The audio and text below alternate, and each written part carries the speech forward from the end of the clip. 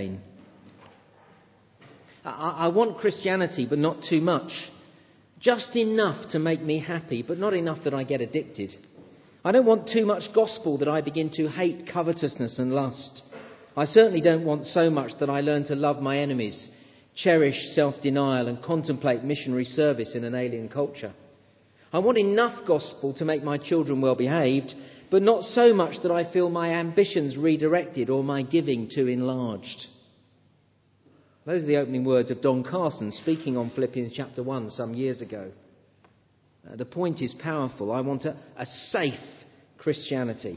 I certainly don't want to overdose on Jesus, not so that I actually lose my life to him.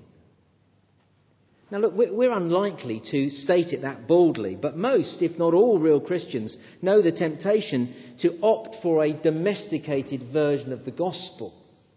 One that gives as many blessings as possible but doesn't demand too much from me. We know that temptation, but I guess the real problem is not that we know the temptation, but that we're happy to settle for it. By contrast, nothing could be further from the truth for the Apostle Paul. Now, don't mishear me. I'm not suggesting that the Apostle wasn't tempted to go for the easy option. He was as sinful as the next man. Indeed, he believed he was more sinful than the next man. He did, after all, describe himself as the chief of sinners. He knew the temptation to take the easy route, but he never settled on that. He was never happy with that, never satisfied to go down that line. And nothing demonstrates that more than these words at the end of Philippians chapter 1. Again, verse 21, Paul says, "For me to live is Christ, and to die is gain." What did he mean by that? Well, look on to verse 22. If I am to go on living in the body, this will mean fruitful labour for me. If I carry on living, I'm going to serve Christ. I'm going to work hard for him. Fruitful labour. Yet what shall I choose? I don't know. I'm torn between the two. I desire to depart and be with Christ. It'd be fantastic to be with Jesus. That would be better by far. See, for Paul, if he lives, he will live a life sold out for Christ, with Jesus directing every decision of his life, with gospel proclamation front and centre, with Jesus being the very meaning and substance of life itself. He will work hard for Christ, labouring, verse 21 and 22, for Jesus. That's how he'll live, for Jesus. And because Jesus is everything to him, then to die, that'd be great. That'd be gain. For Paul, death brings just the wonderful thought of being with Jesus, the one whom he lives for, the one whom he loves. I've been really challenged by these words this week. I've read them before. I guess many of you who've been coming here for many years will have read them before as well. I've been really challenged by them and wondered whether I'm really converted. You see, for me to live is, well, all sorts of things. Depends on what day of the week you ask me, really. For me to live is my family or my ambitions. For me to live is sport. And England, are they going to win today? Leisure, holidays, the weekend.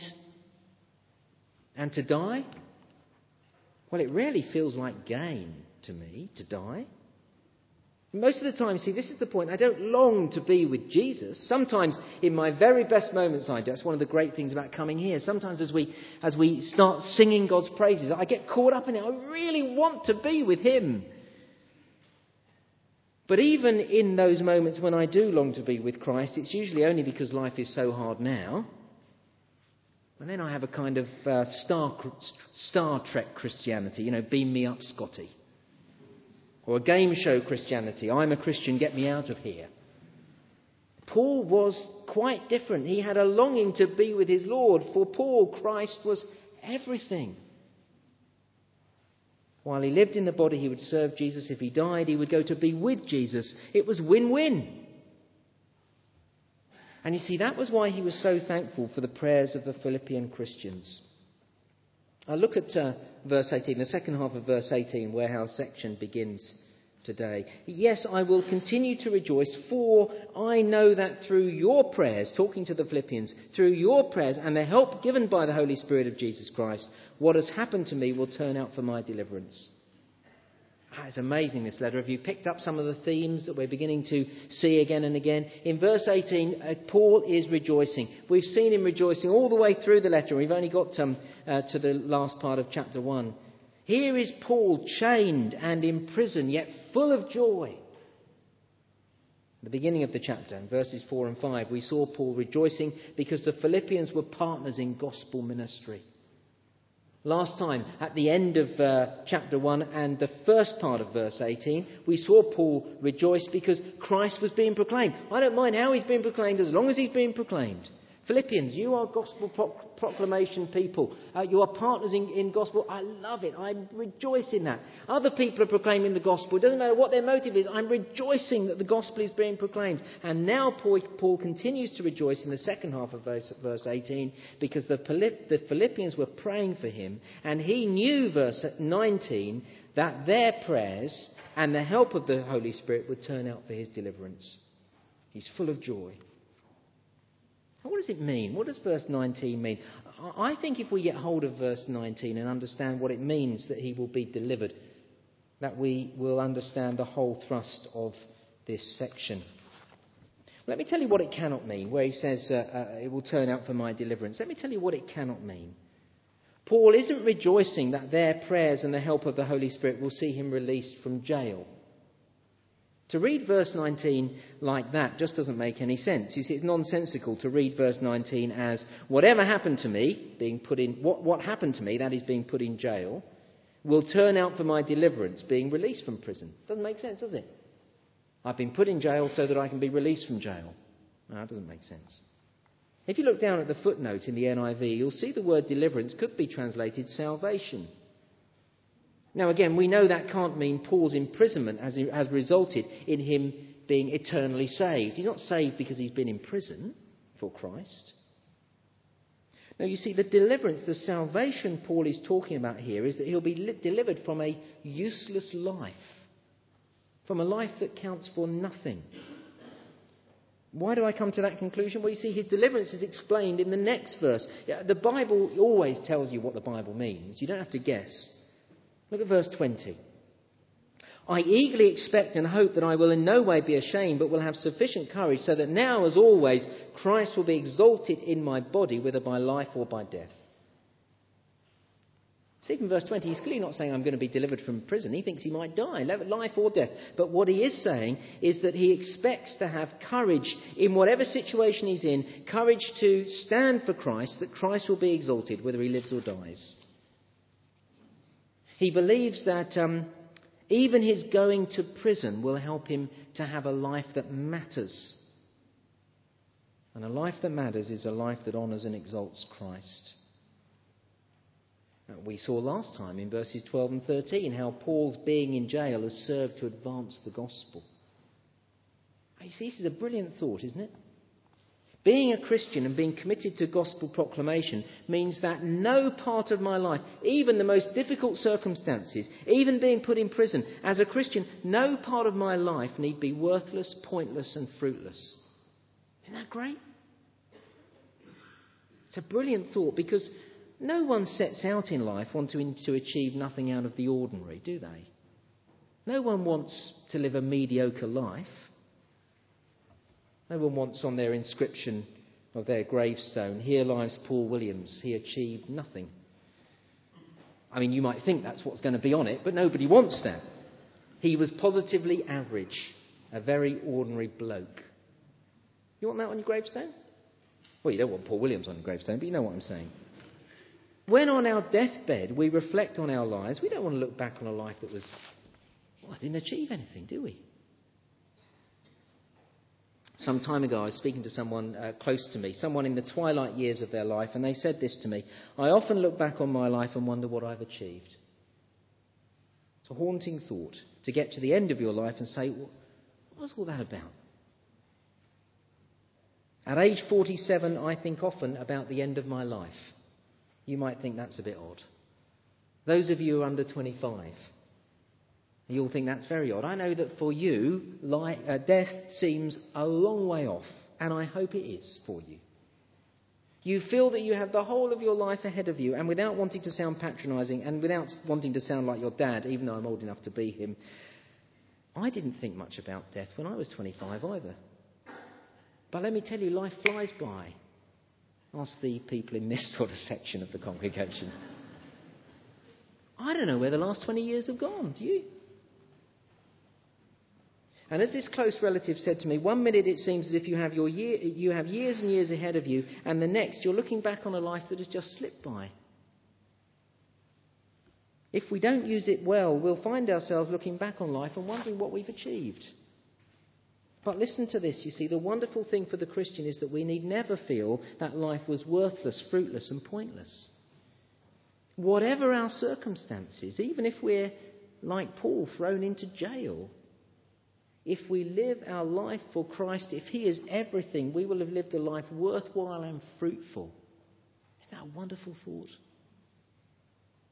That's what Paul wanted for himself, and that's why he was so thankful for the prayers of the Philippians in verse 19. You see, he says, through their prayers and the help of the Holy Spirit, even being in jail would be used to live a life that counts, a life delivered from fruitlessness.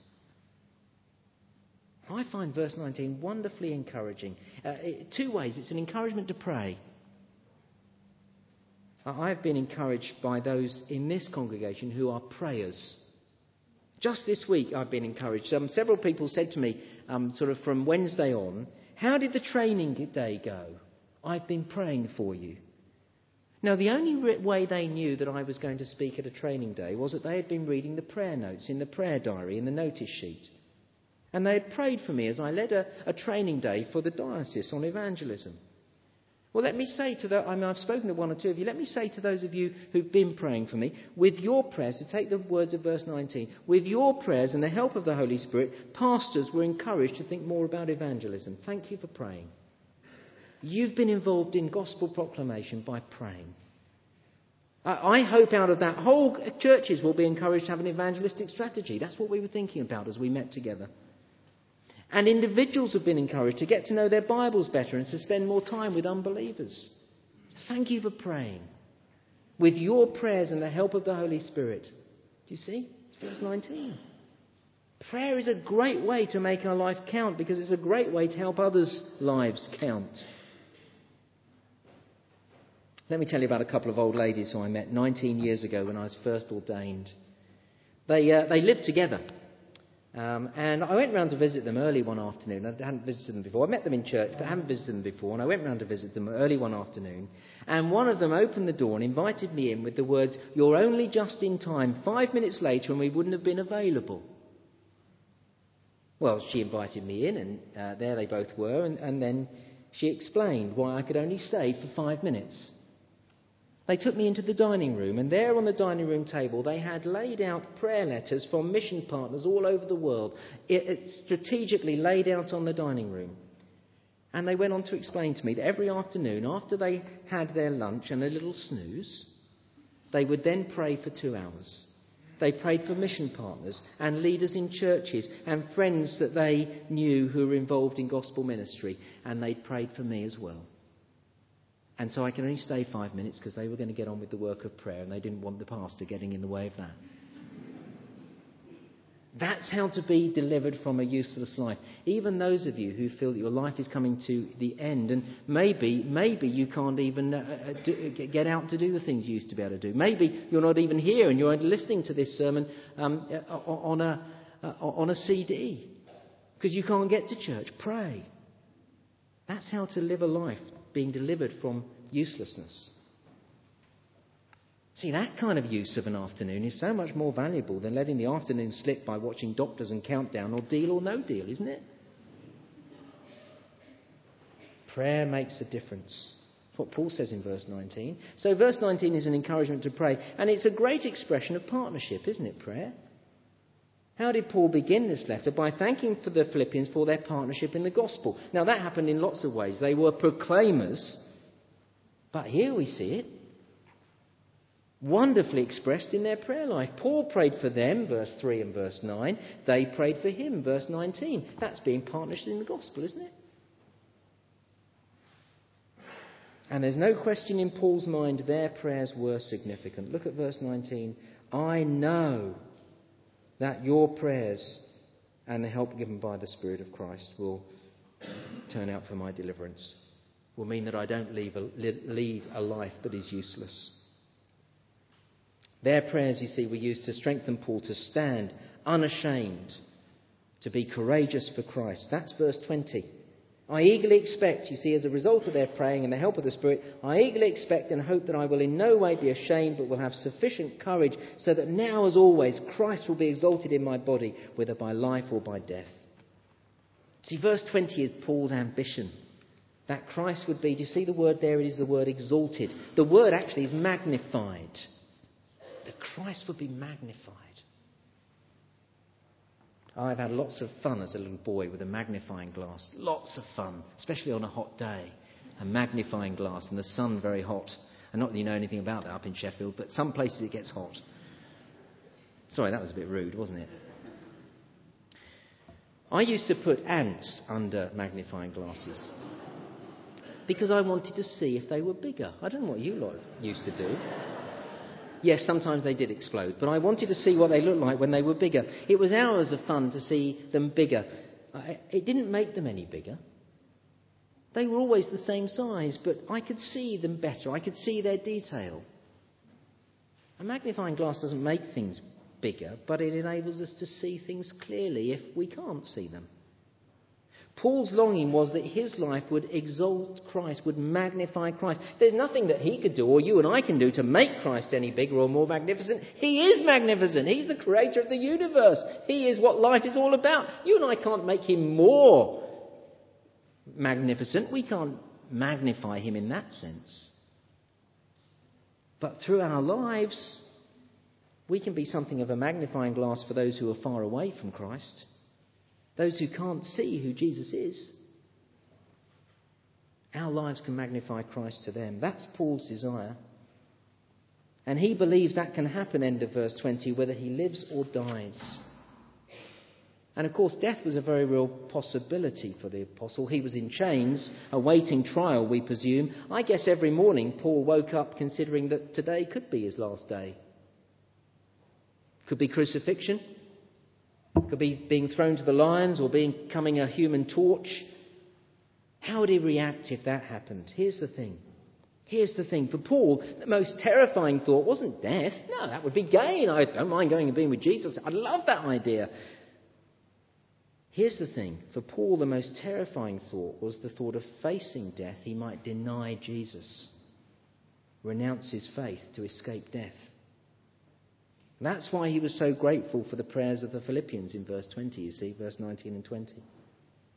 He says at the end of verse 20, whether he dies or whether he lives, his desire is for Christ to be exalted. You'll know the name Alexander Solzhenitsyn.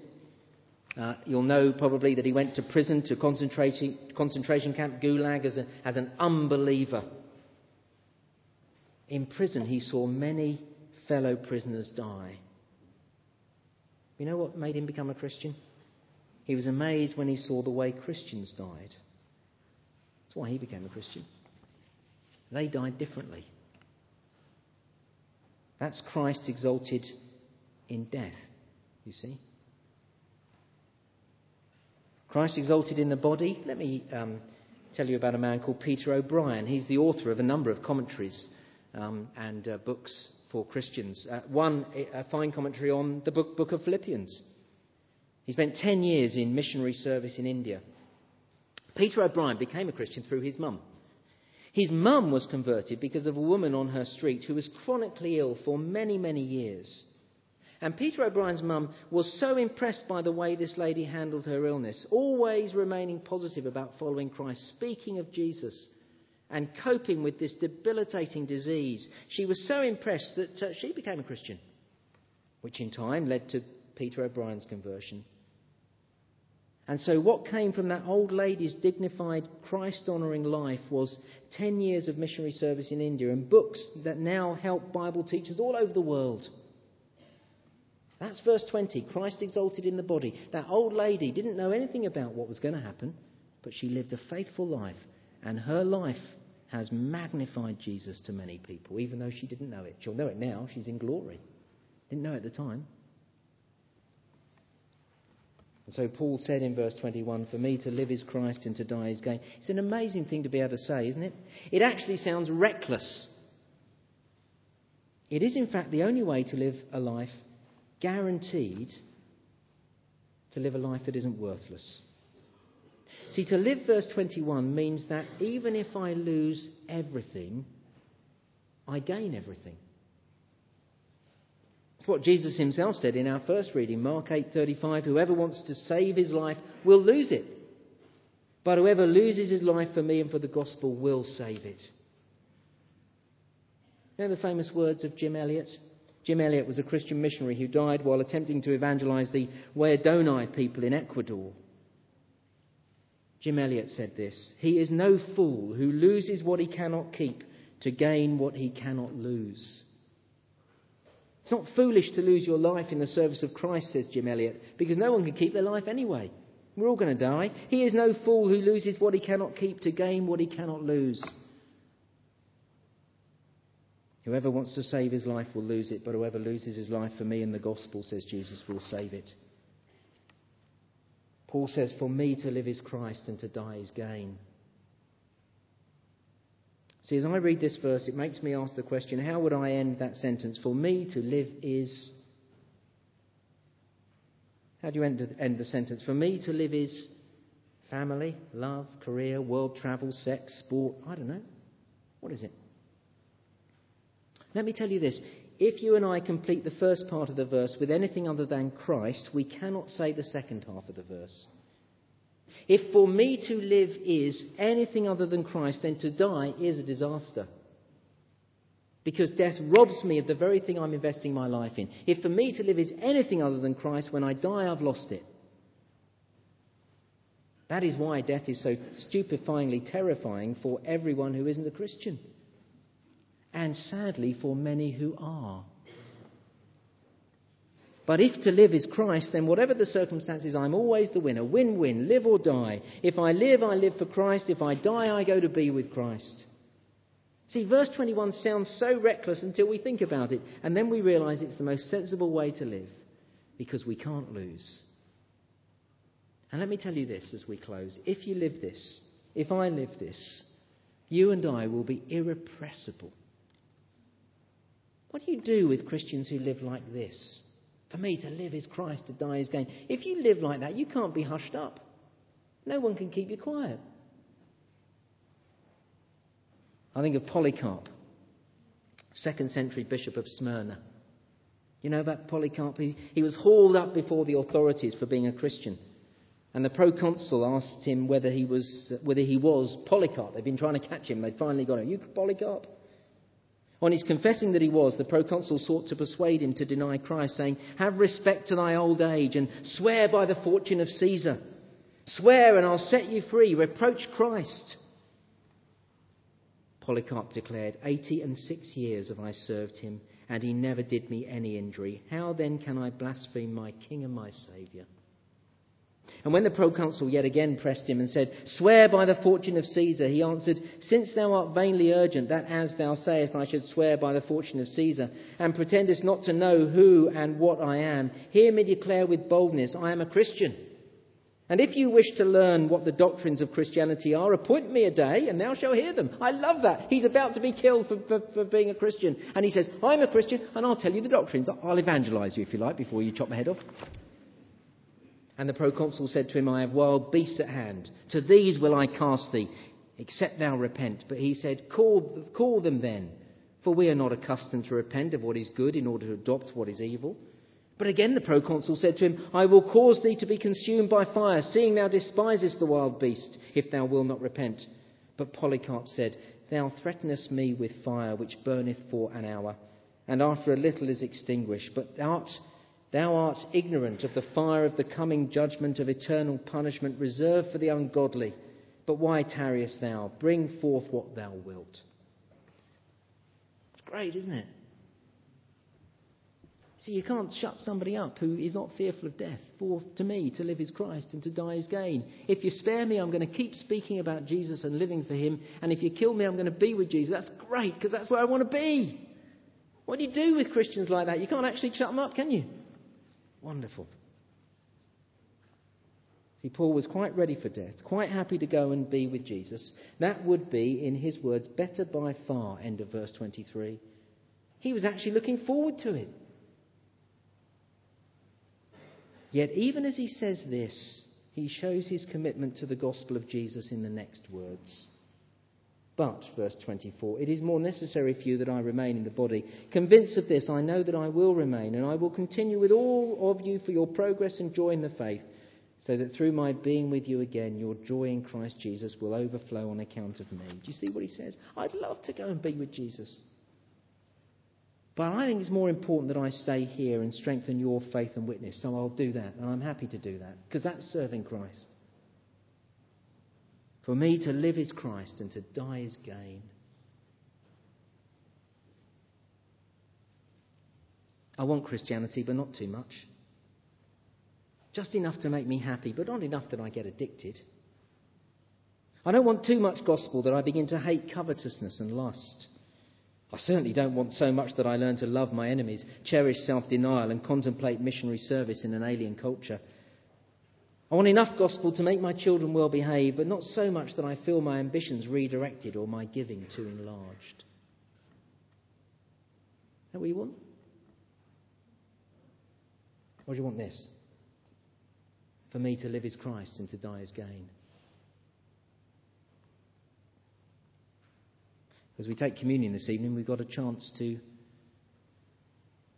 reaffirm, redirect, re-establish. Maybe for the first time come and say, I'm not here yet, but I want to be, because this makes sense. And there's no better place to do that. In fact, there is no other place to do that than gazing at the cross of Christ. Because it's only as I look at the cross that I'll realise that this makes sense. It's only as I look at the cross that I'll be motivated to live this way. And indeed, there'll be times when I won't want to live this, and I need to look at the cross again. For me, to live is Christ, to die is gain. Let's pray together.